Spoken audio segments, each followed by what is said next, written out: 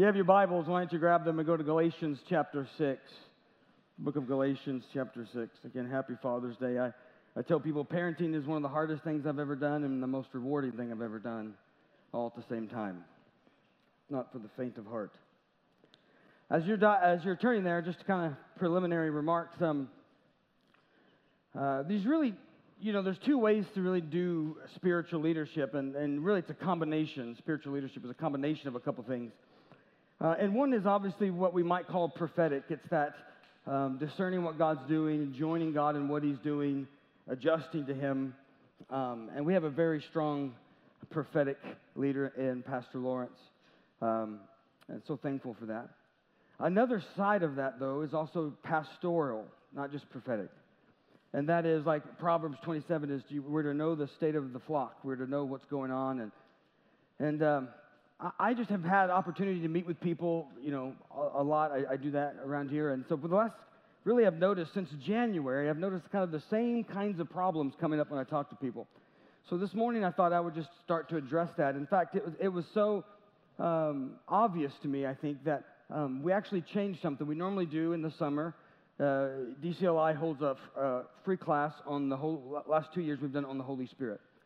But this year we're going to change, and starting July 6th through August 10th, August 10th will be the end with the worship night, but starting July 6th at 7 o'clock on Wednesday nights in the media room, we're going to just have about a 5-week class on spiritually healthy relationships. What does it look like to have spiritually healthy relationships? Now, you might think, who am I to teach on that? I don't know, but you don't know how bad I was. So I've come a long way. I'm not perfect, but you don't know how bad I was.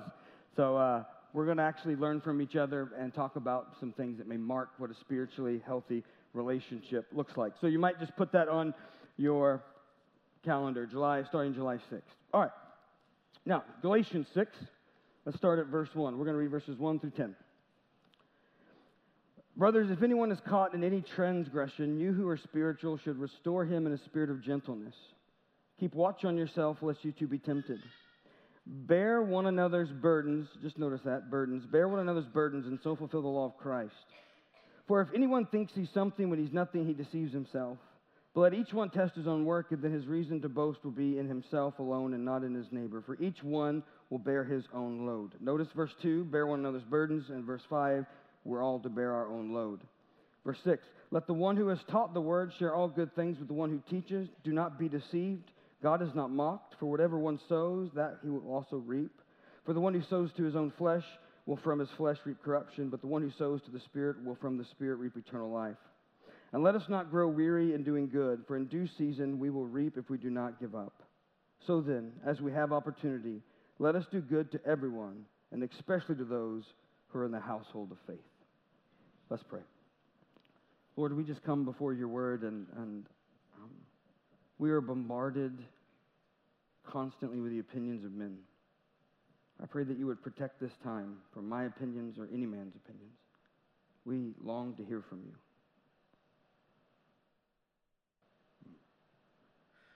We thank you for the way that you've moved already this morning in worship, and we ask that as we dive into your word, it would be a continuation of that. So Holy Spirit, come. Lord, I just take a moment and I pray for our children who are being ministered to, who are about to go to camp. I pray that you'd bless them, give them a heart to know you and to walk in your ways. Give them joy unspeakable and full of glory. And Lord, I pray that in here, may the words of my mouth and may the meditations of my heart be pleasing to you. And I thank you for this in advance. In Jesus' name, amen. We live in a world, especially in the West, in America, that thinks we understand freedom. In fact, we would say we've marked our whole culture on it. But I want to point out a couple things about freedom as we begin to dive in here. One is, what we talk about freedom today, one of the issues becomes we want freedom without responsibility. I want the freedom to choose whatever I want and not have the consequence of that choice. But that's not the way reality works. Right? You can choose to step off the roof. You just don't get to choose whether or not you hit the ground. That's the way reality works. And there's a difference between freedom from something and freedom unto something. Freedom from is what we classically in our culture talk about. It may mean emancipation, or we want to be freedom from some sort of bondage, something oppressing, something holding us back. That's freedom from. But then there's freedom to, and freedom to is a completely different idea. Like, I am free to run a marathon, in that no one is holding me back. No one is oppressing me, telling me I can't run a marathon. I am not free to run a marathon because I'm not free to run a marathon because I have not trained to run a marathon. I would die about halfway. Freedom from versus freedom to. And when we tend to talk about freedom, we only talk about how do we get away from bondage instead of how do we build the necessary skills and train ourselves to have freedom to. When you watch a musician who sits down to say a piano and plays Beethoven, that looks like they're completely free, but they're free because they've disciplined themselves. They're free to, not just free from. I'm free to play the piano and that no one's restricted me. Well, right now maybe, but you get my point. I'm not free to do it because of lack of practice and training. Freedom from versus freedom to. Now, as we dive in, I want you to realize that God has created you to be powerful and free. God has created you to be powerful and free. God created a world where He intended for love to be genuinely expressed and experienced. He created a world in which He desires that love would be genuinely expressed and experienced. In order for love to be genuinely expressed and experienced, there has to be some freedom. I want you to think about this, especially all the parents in the rooms. Parents in the rooms? There's only one room, multiple parents. All the parents in the room. Whew. I want you to just think about this. God did not protect Adam and Eve from a bad choice. He put the tree in the garden Himself. If there is no bad choice, there's no freedom. And if you're not free, then love cannot be genuinely expressed and experienced. And in that realm of freedom, of choice, there is power. We have power. It's limited. It's not the same as God's kind of power, but we as human beings were created to be powerful and free. Now, Jesus gives us an example of what powerful and freedom look like. He gives us an example of what power looks like when it is harnessed by love. Jesus is the kind of person, Jesus can go through life saying, you can hate me, you can spit on me, you can not like me, you can put a crown of thorns on me, you can whip my back until you can see my spine and ribs, you can crucify me, you can nail me to a cross, but you can't make me hate you. Now that's a powerful person. That's a powerful person. Or like the Apostle Paul, right? I've learned that whether I have a lot or have a little, I can be content. That's a powerful person. Or if I die, I get to see Jesus. If I live, I keep on doing ministry for Jesus. What can you do to that guy? If you kill me, it's gain. What? Now he's free. We were created to be powerful and free. But our power was never meant to be separated from love. And so it's necessary. So I want to talk about the realm in which we have power, and I want to look at some things that may help us have some healthy relationships. I know now that I've mentioned about meeting with people since January, everyone I met with who's in the room is going, oh no, is he going to share a story about us? Probably. No, I'm just joking. You need to know that this sermon is not personal, but it's personal, if you know what I mean. Like, I have no one in mind, but it'll probably ring true. So let's start with here in Galatians. I pointed the two verses out. One, in verse 2, you see that we are to bear one another's burdens and fulfill the law of Christ. But then later we see in verse 5, each one should bear his own load. It seems like a contradiction, doesn't it? Till you understand a little bit about the original language, the word burden in verse 2 is really close to the word boulder.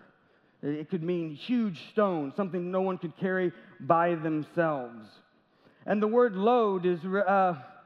it's actually used in other Greek writings to talk about a knapsack, lunch pail, a merce, man purse, right? Satchel, something that you are to carry yourself. So boulder, huge stone, bear one another's boulders and so fulfill the law of Christ. But each one should be responsible for their own lunch pail, backpack, satchel. There are certain things that you are never meant to carry alone. And there are certain things no one is ever meant to carry for you. And I find almost every dysfunctional relationship has some of those rules of thumb switched. Somebody's carrying something that is heavy, that is a boulder that they were never meant to carry on their own. They're carrying it on their own in isolation and in hiddenness. Or we're making people responsible for things that are in our backpack. We're blaming people for things that are our responsibility. And so part of being healthy is learning the difference between the two. So what are some of these boulders that we're not meant to carry alone? Well, in the context of Galatians 6, it's trespass and sin. We are not to carry our sin alone. In fact, sin will grow the more you isolate yourself with it. The more you hide your sin, it actually grows in the darkness. When you bring it to the light, it starts to die. So when you see someone in a trespass, you are spiritual, restore such a one, the spirit of gentleness. They're not meant to carry that alone. So that's one. That's sin. Sin is one of the things we're not meant to carry alone. But here's some others. Grief. When you lose someone you love, when you suffer a loss, when something traumatic happens, trauma is not something we were meant to carry alone. Abuse was not something you were meant to carry alone. Economical hardship. In the book of Philippians, Paul actually tells them to take up an offering for Jerusalem, for the church in Jerusalem, because there'd been a famine. They were to share in that load. When we go through economical hardship, we're meant to share that together, not just do that alone. Those are some of those boulders that we're not meant to carry alone. But what are some of the things that fall inside our backpack, our lunch pail, so to speak? Things that are ours to carry. Now, just in passing, the boulder you're not meant to carry alone, but the truth is not everybody is meant to carry more than you, right? It's like if somebody asks me to come help them move this big heavy thing, it's theirs, they need it moved, and I go to pick it up, and I'm doing more of the heavy lifting than they are. I'm going to set it down and ask some questions. But we are to help each other carry burdens and fulfill the law of Christ. What's the law of Christ? Christ carried for you what you could not carry on your own. Christ took upon himself what would have crushed you under the weight of your sin and transgression and trespass. So that's what it means by fulfilling the law of Christ. But now, what are some of the things that fall inside of our boundary line, so to speak? Imagine that you have a property line here, and your property, everything inside the property line is yours, no one else's. It belongs to you and you alone. I want to give you about 9 things that fall inside that property line, that falls inside your lunch pail, that you are to carry your own load. Everybody all right? All right, here we go. This is going to be fun. If not, I've been looking for someone to tell. You're here, I'm here. I'm just going to tell it. And not even blame it on God. Look, let me just start by prefacing this. What I'm about to tell you, I'm not telling you so that we can blame people. What I'm telling you is because we're looking for who's in charge. Who is responsible, respondable? Who's able to respond to get a different result? Who can bring about change? Anybody ever have that moment where you call maybe a vendor or something? I remember years ago I had AT&T come and put internet in the house, and the internet didn't work, so I called them and said, you need to send somebody else, not working. They sent somebody out, they repaired it, they got it working. Then they send me a bill saying, you had an extra maintenance fee. So I called the lady and said, I did not have any internet to be repaired. You said it was fit. You said it was on and it wasn't on, and you sent someone out, and now you sent me an additional bill. I thought the installment was free. Well, it is free, but we had to send another person out. You had to send another person out because the first time it was done wrong. And then she says, well, I don't have authority to, wipe away that bill. Well, great. Give me the person who does. It's miserable, isn't it? It's frustrating to have some sort of responsibility without authority. And that's what our property line is helping us decide. Who's in charge here? Not so we can blame or shame them, but so that we can get a different result. Right? That's what we're looking for. So here's some things that fall inside your property line. And this is the way we honor people. Look, just to continue to give parenthetical statements before I actually get to my point. In 1 Peter 2:17, the Bible says, honor all people. Everybody say honor. Anybody grow up thinking that honor should, is deserved or earned? It's not. The Bible says honor all people.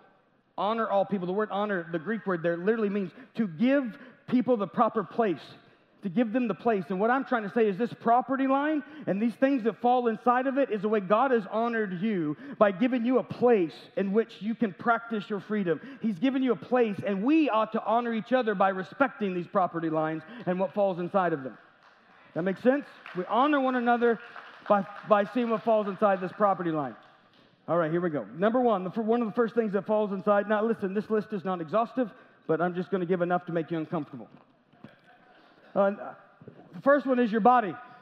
Your body falls inside your property line. It is God's gift to you, your little power pack. It's the first place that you can practice freedom. And it is uniquely you. If I go running, you don't lose weight. It's uniquely mine. And how I handle it falls inside my property line. The cleanliness of it, the hygiene, the appearance of it, even to some degree the health, the things I put in it. Now, there's often things outside of our control, but our body's one of the first places that we have freedom that falls inside our property line. And this is why when somebody violates that property line, we call it abuse, whether it's sexual or physical, because the body falls inside your property line. It's the way God gave you something that uniquely belongs to you. All right, so the body is the first one. The second one, this is going to be fun, your feelings fall inside your property line. Now look, your feelings, let me just help you. Feelings are really our experience of experience. It's our experience of life, right? It can be subjective. It is subjective, but it can also be objective in some degree. But for the most part, it's subjective. Now listen, feelings are almost always a response to a thought. Whether subconsciously or consciously, feelings are almost always a response to a thought. Many of you will probably have this conversation later today if you haven't had it recently. But you're going to look at somebody, and you guys are going to go to lunch, and you're going to say, do you have any place you'd like to eat? And they're going to say, no. And then you're going to say, how about Mexican food? And they're going to say, no. Now, what happened there? When you said, do you have a place you want to eat? Nothing is before the mind.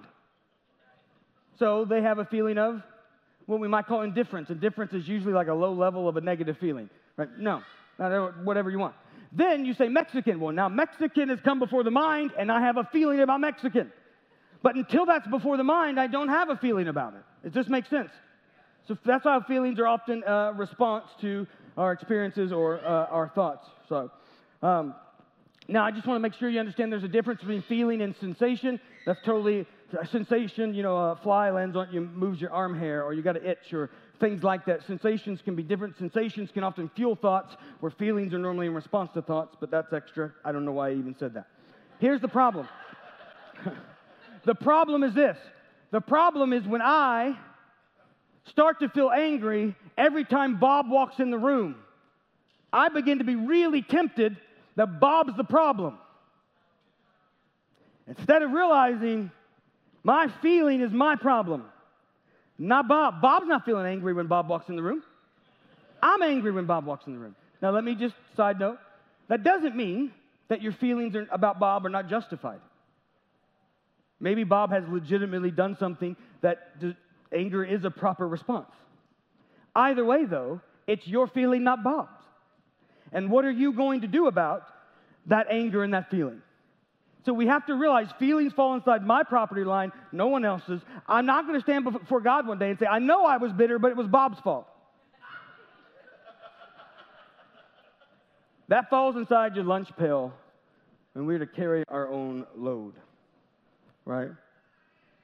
So you might be justified, but the feelings are mine. I could spend more time on that, but I'm not, because we're going to get even more uncomfortable. Third thing is your thoughts. Your thoughts fall inside your property line. Have you ever thought about why you think about all the things you think about when there's all the other things you could be thinking about? It says a lot about a person, doesn't it? I couldn't say that again, so I'm not even going to try. But the point is, our thoughts can be in response to something we saw. Our thoughts can be in response to something we heard. Our response can be even something we smelled. We can have thoughts. And usually, we can't stop thoughts from occurring. That's a little difficult. But what we can, once they do occur, it is our responsibility and what we're going to do with them. Right? Like Martin Luther, the reformer, said in his journal, you may not be able to keep a bird from landing on your head, but you can keep him from building a nest. Right? That's what he meant. That I may not be able to stop thoughts from entering, but I then can do something about them. That's why the Bible tells us that we can take every thought captive to the obedience of Christ. Every thought. One of the ways I like to do it, I don't know how you do it, but this is the way I like to do it. I like to take the thoughts that I want to take captive. There's all kinds of ways we can walk through this on how do you tell if a thought's from God, just yourself, or the enemy or things like that. And there's ways to do that, but that'll be for the class, not here. You have to come to that if you want to find out. Just because that just takes some diving into. But here's the point. I like to imagine the thought I'm having, because oftentimes we think in words before we think in pictures. So I like to picture it. And then I like to, like it's a picture or a painting or something, and then I like to just roll it up from the top to the bottom and say, Jesus, I hand you this thought. And I need you to take it from me. I need you to give me thoughts you would like me to have. Things that are true and noble and just and good and lovely and of good report. Now, I don't know how you do it, but we have to figure out a way how to take some thoughts captive. All right? So our thoughts. The next thing that falls inside our boundary line, our property line that falls inside of our lunch pail is our attitudes. Now, you can put attitudes or beliefs because they are very similar in the way we experience them. Attitudes or beliefs. Now, the problem is attitudes often go unchecked, don't they? It's usually someone else has to point out our attitude before we go, oh, yeah, that's my attitude. I get it now, right? And then when they do come to term, when we do become aware of our attitudes, we often treat attitudes like they happen to us, like a sneeze. You're like, ha-choo, and I'm in a bad mood, right? Like we're powerless over them. But listen, attitudes are really important. Your attitudes about God is really important.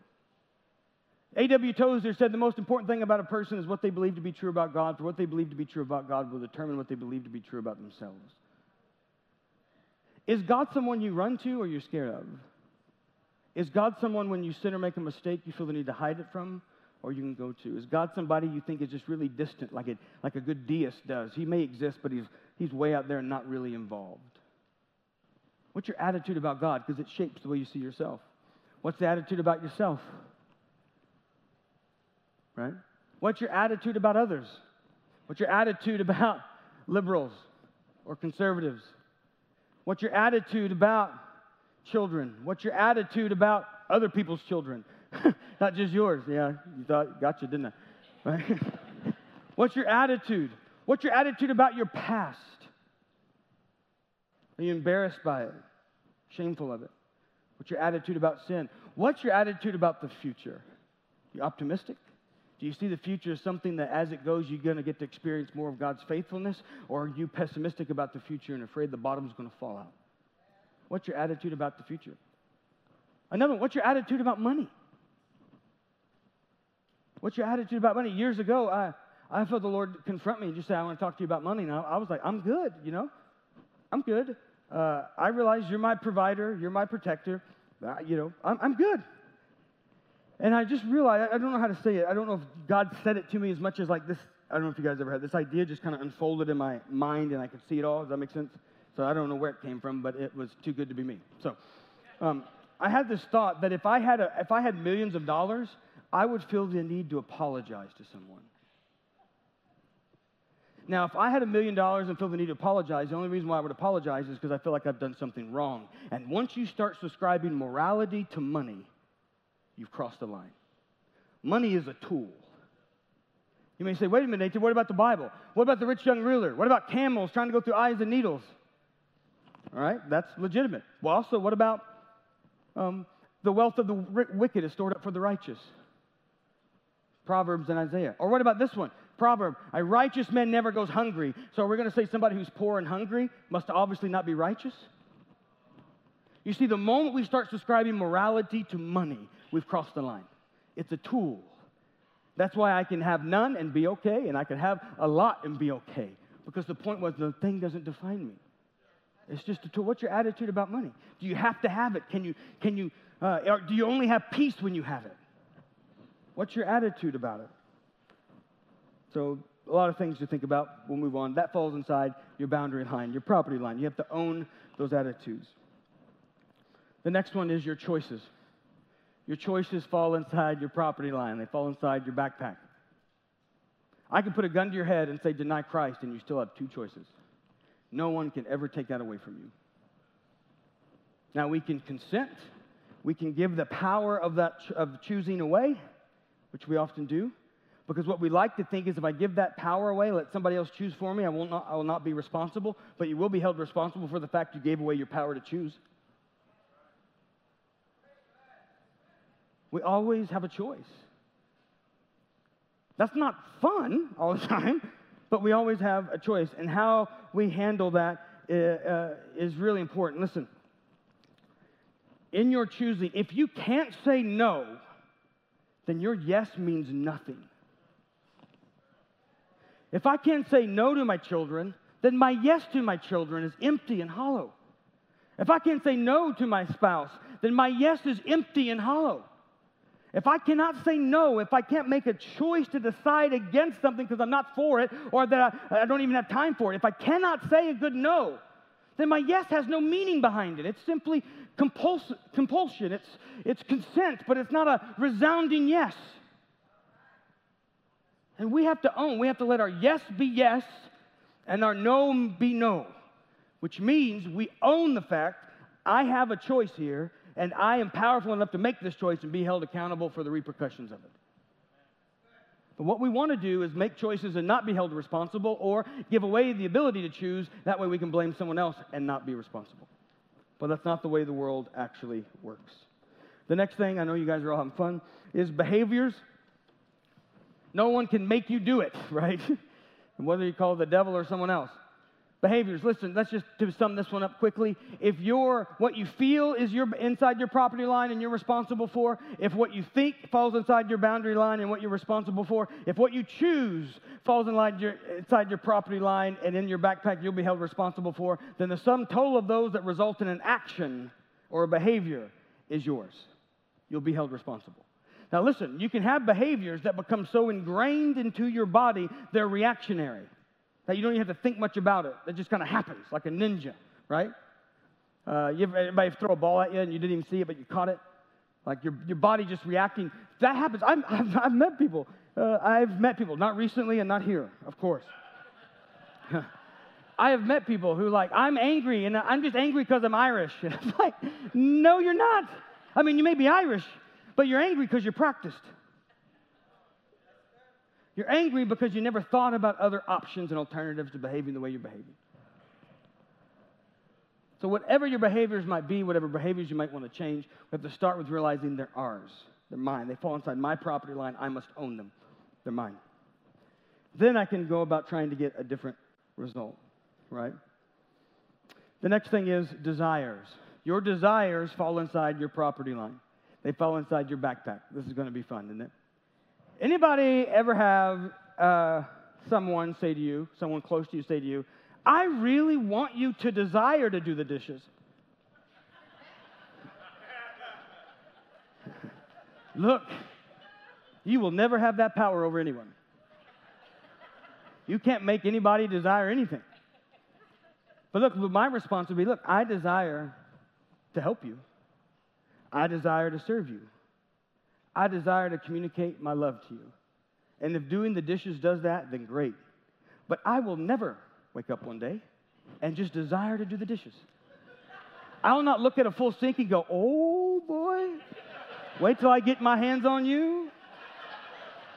Look, that's never going to happen. And the truth is, listen, the truth is deep down, in order to communicate love, we don't want them to desire it. We want them to do it because they love us, not the dishes. Right? This is why no husband looks at his wife and goes, I love you so much, I'm going to go play golf without you. Like that just doesn't, maybe that works for some relationships, but you get my point. If I did the dishes because I just love dishes, it no longer communicates my love to you. It communicates my desire to do dishes.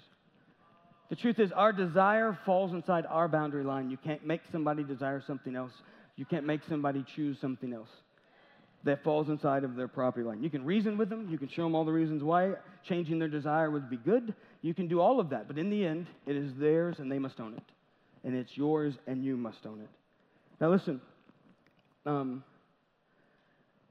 you can desire to not desire what you now desire. And that's the first step to changing desire. Is I desire to not desire this thing I now desire. That's usually where addicts have to start. I desire to not desire this substance. And that's a good starting spot. But we have to you have to own your desires even when you don't like them. If you're going to change them, then you have to own them. They're yours. And then you can do something about it. But until then, you can't. So own it. All right, take a hold of it. All right. I'm not even halfway through my sermon, so we better hurry. I'm just joking. All right, so the next one is your abilities. Your abilities, your talents, your gifts, both your supernatural gifts of the Holy Spirit and your natural gifts, right? Your resources, your talent, they all fall inside your boundary, your property line. You are responsible for them. You're responsible to train, to hone, to practice, to grow your skills and your talents. Listen, yes, you may be given by the Holy Spirit the gift of prophecy, but you can hang out with people who've been prophets for years and learn some stuff. You may have the gift of healing, but you can go to some conferences or read some books and learn a lot more about healing. You may have the gift of teaching, but you can read some theology. Like they may be gifts given to us by God and by grace, but that doesn't mean we can't grow in them, that we don't have some response to them, to take them and learn from them, to grow them. Those abilities fall inside our property line. They fall inside our responsibility to begin to hone, to practice. Practice is doing something by repetition that didn't come by natural inclination. We can practice and grow. What's your attitudes about your abilities? Listen, this is... I'm going to do it. Here's a tangent. Oh, Jesus, help me. I'm about to do this. Take the issue of minimum wage. You don't get paid for your time. You may get paid by the hour, but you don't get paid for your time. If so, you could sit at home and get paid. You get paid for the value you add in that given hour. You get paid for the value you bring to the marketplace. Now, obviously, I've met some business owners who want to just pay people as little as possible, and the truth is, those businesses either don't last long or they never grow. Just flat out, the world will take care of that. But here's the deal. The real issue is this. Can you, through developing yourself, add twice as much value to the marketplace in that given hour than you do right now? And if the answer is yes, which it is, then you can double how much you make an hour by working on yourself, by developing your ability. Instead of legislating for a little more an hour, by developing yourself, you can get more if you bring value to the marketplace in that given hour. Listen, I'm not asking for you. I can tell I've stopped up. But look, I don't even know what minimum wage is now. But look, they'll pay you maybe $9, $8, whatever it is, at McDonald's. But listen, you show up early, which takes really hardly any talent. You smile. You do everything that you're asked to do with a great attitude. You'll not be at $9 long. So the point is, minimum wage is not a hammock. It's not a bed. It's a rung on a ladder. And if we add value to the marketplace, then we can grow. Sorry, tangent, but there you go. Now, listen. Oh, Jesus, come back. There are people I have met who want to leave jobs because they're not getting paid enough. And the ability that they really need to work on was not the fact that they added value. They did. The problem was whoever was over them didn't see the value, so they had to work on their ability to have a hard conversation. Had to advocate for themselves. Had to go and say, let me show you the value I add. And let me ask you, do you really think that I should be getting paid blank? And I'm telling you, most people that run businesses can respect that kind of conversation. So, there you go. Oh, that felt better. Personal development. What's your attitude towards your abilities? The last thing is your limits. Your limits. There are certain things, actually, there's a bunch of stuff that you cannot do, and there's a bunch of stuff you'll not be good at. And that's okay. That doesn't make you wrong. It makes you human. In fact, one of Adam and Eve's problem was they couldn't handle the limit God put on them. Don't eat from that tree. We all have limits. We all only have so much time. We all only have so much strength, energy. We all only have so much resource. And really, those limits, if we own them, they become our responsibility in how we're managing our time, strengths, and resources, because we know we have a very limited amount. And then we can decide. In other words, listen, if you'll take these 9 things that fall inside your property line and you manage them well, this will help you, number 1, protect your priorities, and number 2, help you be a better steward of what God's entrusted to your care. Let each one carry their own load. Isaiah 10:13, the king of Syria said, I moved the boundary lines and stole their treasure. If you do not have good boundaries, you probably have little treasure. These things fall inside our property line, and it's our job to steward them. No one else can steward them. And dysfunction happens when I begin to make other people responsible for what falls inside my property line. All right, well, So being powerful means managing what's going on inside of us. And what I find oftentimes is we spend more energy trying to control other people or trying to control circumstances instead of focusing on controlling the one thing that we can control, and that's ourselves. Look, I can control myself on a good day, just on a good day. So if you think you can control other people, live with a toddler for a day. Like, it's God's gift to you, you can't control anyone, right? Like, we put the P in here, right? It's just that way. Once you really come to terms with the fact that you cannot control anyone but you, then you actually begin to be powerful and free to manage what falls inside your property line. And you begin to help others discover how powerful and free they are by not jumping over there and trying to manage what's inside their property line. But it gets a little difficult. Listen, not even God wants to control you. The one person in the whole universe that could doesn't. It gives you choices. He will let people choose hell, though it breaks his heart. That's how much honor he gives you in your decisions you make. So, now we have these 9 things, and quickly, when sin enters the world, for example, with Adam and Eve, you see them quickly begin to have shame and blame, right? When God shows up in the garden, Adam, finally, when he gets caught, says, hey, it's this woman you gave me. This woman, just pause. He went from like bone of my bone and flesh of my flesh woman to this woman, right? And Eve was a powerful woman. Can you imagine the conversation the next day out of the garden? This woman, huh? This woman? I bet that didn't go well. This woman you gave me. He blames the only other 2 people on the planet. It was this woman, and by the way, she came from you. What sin often does is it causes us to blame people for things going on inside of our property line instead of taking ownership of it like God intended. Adam may not initiate it, but he made a choice, and he has to be responsible for it. I see it over and over and over again. People who give their power away. Once we realize that we are vulnerable, not only are we scared and want to protect ourselves from others, but then we begin to realize, well, other people are as vulnerable as me, which means maybe I can control them. And what ends up happening is being a game of trying to control outcomes in people, instead of letting people have what's going on inside of their property line and the consequence that goes with it, and owning what's going on inside of mine and having the reward or consequence that goes with it. We often give our power away to things like fear, or we give our power away to things like pride, or we give our power away to things like desire or anger or blame. And what I want to say is part of becoming spiritually healthy is learning how to get your power back.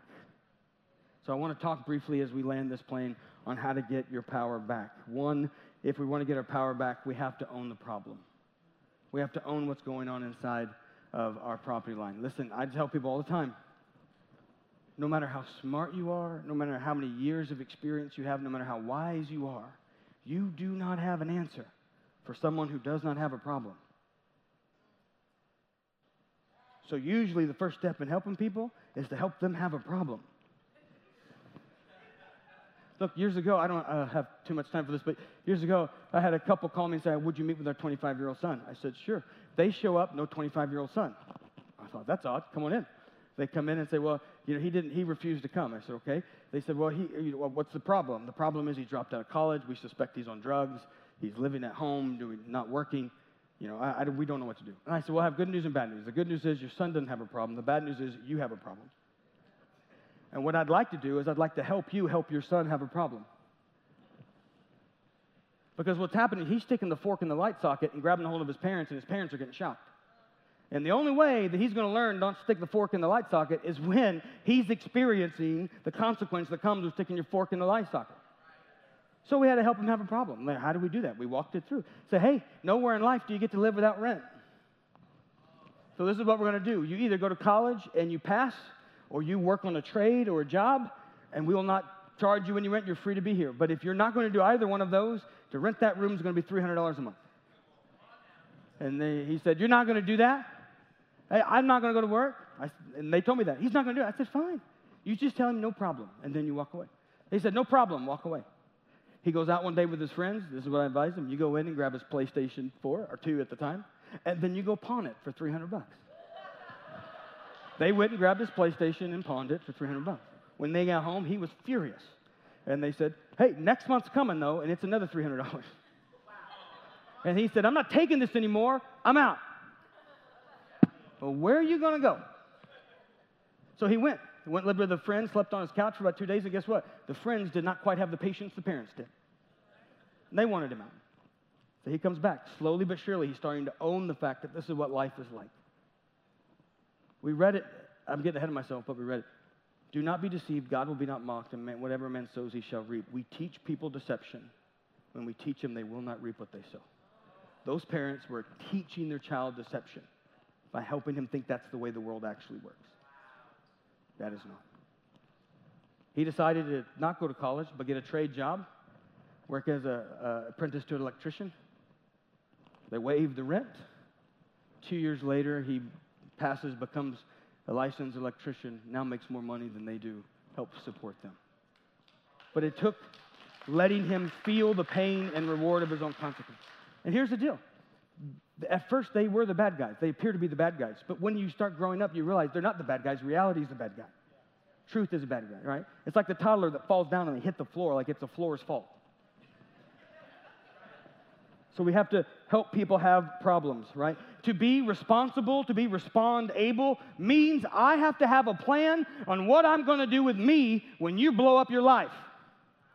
When you start making bad choices, when you start managing those things inside your property lines in ways that are scary and crazy, I have to have a plan on what I'm going to do with me. I remember the first time Judah, sorry to embarrass you, I remember the first time Judah lied to me. I thought, oh, not my son. And then I realized all the times I lied. And then I realized, okay, that's human. I got to have a plan on what I'm going to do with me when he lies. And so we have a couple-step plan. We talk about trust. How one day he's going to want the keys to my car. And the way he handles his end of our relationships helps me decide how much trust I can give him. And then in the light of the truth, regardless of what happens, I may be frustrated, I may not be happy, I will never be angry if he tells me the truth. That's our relationship. That's our deal. You tell me the truth, we'll move towards it and solve it. But if I got to find out another way, it's going to be even worse. Like, let's just get through, then we have the trust issue. So we had to figure out, what are you going to do with me? What are you going to do with you when your spouse is disrespectful? Because it just might happen again. What are you going to do when the coworker lashes out? This is what it means. I have to think about what I'm going to do with me, not how I'm going to jump over there and try to control what's inside your property line. I got to know what I'm going to do with me going on inside my property line.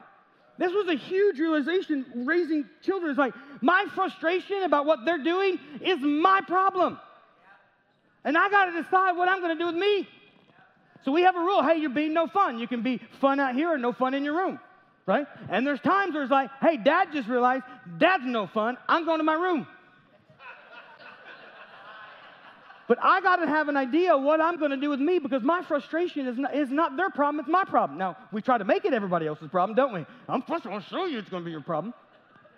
But listen, all that does is teach people to be manipulated by anger and fear. All I'm teaching my kid to do is how to be controlled by my anger. And then one day, he's going to have enough of it, and he's going to say, I'm no longer going to be controlled by you, let's go outside. Or he's going to grow up being passive his whole life and scared of everyone's anger. What kind of husband am I handing my future daughter-in-law like that? How do we help people own what's going on inside? So we have to take ownership, right? We say it all the time, you're pushing my buttons. You only push buttons on things you control. Why'd you give them the remote? Take it back. All right, here we go. So own the problem, right? That's why when people come to you, they start, this is happening, and anybody have, this is happening, this is happening. They keep just telling you about all the bad stuff that's happening, hoping you'll just jump over there and save them. Here's it, just tattoo this on your arm. Not literally, but just here. Great question. Oh, man, what are you going to do about that? Immediately, it throws all the consequence and power back on them. You are a brilliant, powerful person creating the image of God. What are you going to do about that? Would you like some suggestions? I got some ideas, but what are you going to do? You see, here's the deal. If somebody's given their power away and all I do is take over the remote control of their life and control them because I love them so much to get an outcome, and then once I finally get the outcome, I give the remote control back to them, they never learned how to manage it themselves. Listen, if our help to people, our loving people, only makes them more dependent upon us, we didn't really help them. When Jesus is done with people, they are more free and more powerful when he's done. Because where the Spirit of the Lord is, just think about this for a moment. Where the Spirit of the Lord is, there's liberty. Where the presence of the sovereign one shows up. You don't think about a Lord and freedom in the same sentence. But when the presence of the sovereign one shows up, his very presence and rule brings liberty to others. We own the problem. Here's a couple of things I need to move quickly. One is repentance. Repentance is changing the way you think. It's owning it. It's the first step out of denial. Oh, this is probably a problem. I need to change the way I think about it. It also admits my limits to my problem, right? I want to jump off the roof and I don't want to hit the ground, but I'm going to come to terms with God's the one that kind of decided that reality, not me. So it's humility. The second thing, or the third thing, own the problem, repentance. Here's another one. Confession, get your power back. Just quickly, years ago, I used to preach a lot of church camps back in the day, and I remember I had a bunch of church camps lined out to preach, and a guy called me and asked me if I would do a church camp. I remember not really liking being there with him. I don't know how to say that politely, but that's the way it was. And he asked me for the only week I had off in the whole summer. And I said to him, man, I can't, I'm booked. And we got off the phone. And I felt so convicted. I had given my power away to my fear on how he would respond if I told him the truth. So I called him back. And I said, man, I need to tell you something. I just lied to you. I have that week free, but it's the only week I have free. And the truth is, I'd like to have a break there, and it wasn't the most rewarding use of my time last time I came. And here I am just terrified, what's he going to do? And he said, I can't tell you how thankful I am that you just did this. I've been lying to my pastor for 3 weeks, and I've not known what to do. Will you help me talk to him? And my thought was, I thought this was going to be a short phone call, but okay. No. But listen, what ends up happening, and I wish I could tell you that the last time it happened. It happens regularly. That we give, listen, you cannot be so afraid to how someone's going to respond to you telling the truth that you justify lying. You cannot be afraid of how someone's going to respond to you telling the truth that you justify lying. Now look, telling the truth doesn't mean, permission slip to be rude or saying anything that crosses your mind. Telling the truth means I'm learning to speak the truth in love, which means I'm trying to decrease the anxiety and shame in the conversation and increase the amount of respect and honor while also not compromising what's truthful. And that is possible. It just takes some practice. So we have to learn, confession, telling the truth. We give our power away when we misrepresent it. So let me just conclude with this. I'm going to ask the worship team to come to make sure I'll conclude. This passage starts out, go to them in a spirit of gentleness. I want to just talk about briefly when we go to help people, given this idea. Jesus came to show us the Father. So wait, everybody just look at me. Jesus came to show us the Father. He did not come to show us the church. He did not come to show us the Bible. He did not come to condemn the world. In fact, John 3:17 says that clearly. He's not come to condemn the world, but that the world through him might be saved. He didn't come to show people, humanity, how stupid they are. He came to show them the Father. And it's our job as we engage people to show them the Father. So that's why we go to them in a spirit of gentleness, because that's what the Father's like. And gentleness doesn't mean passivity. Gentleness means patience undergirded by truth and grace. In other words, I'm going to tell the truth, but I'm going to be patient with you at the same time. And I'm going to keep telling the truth, and we're going to work through this, and we're not going to let you get away with it. But at the same time, I am for you. I'm here to help you. And the truth is, I don't want control of you. I'm not here to get control of you. God doesn't even want control of you. I'm here to help you discover why you, this brilliant person made in the image of God, has given your power away to something. And I want to help you discover what you've been giving your power away to and add any strength I can in my life to help you get it back. That's what confrontation and ministry and helping people looks like. Where has this wonderful person made in the image of God given their power away? And how can I add the strength to my life to help them get it back? That's what it looks like to help. The problem with that is that means you have to let people you love experience pain. If they're going to keep choosing those choices, then it's going to be painful. And I have to be willing to let them endure that. And I can't tell you, I've seen parents after parent have to let their children endure pain, and it is gut-wrenching. It's gut-wrenching. I don't, but look, there's good pain and there's bad pain. There's good pain, which comes from having to deal with a consequence of one's decision, in which you can lean into that pain and do something, the pain that's required to get better. That's the pain that comes from working out, to the soreness. Or you can have bad pain that comes from doing nothing. That pain has no end date to it. You can have the soreness that comes with working out or the back pain that comes from not working out, but there's no option with no pain. Same thing in life. There's no option with no pain. There's either good pain that helps people grow and it has an end date, or there's bad pain that we get from not growing and it has no end date. And Jesus is the kind of person who cares enough about people to go to them in a spirit of gentleness and say, let's embrace the good pain, because there'll be joy in the morning. It may be dark tonight. This may be really painful right now, but joy comes in the morning. Would you stand with me? Your GP2RL for this week, your God's presence to real life, is this. Would you take time to pause and reflect on how you're stewarding these 9 things that fall inside your boundary lines? And maybe would you ask yourself this question: where might you be giving your power away? Is it to fear, pride, greed? Maybe it's just self-preservation. But ask the Holy Spirit to join you. Listen, don't go searching your own soul, because you're going to find a whole bunch of stuff in there you can't do anything about. Say, Lord, come and search my heart and point out anything you'd like. Because I know if you point it out, you'll give me grace to change. Let me pray. Lord, we desire to be a people who live powerful and free the way you intended.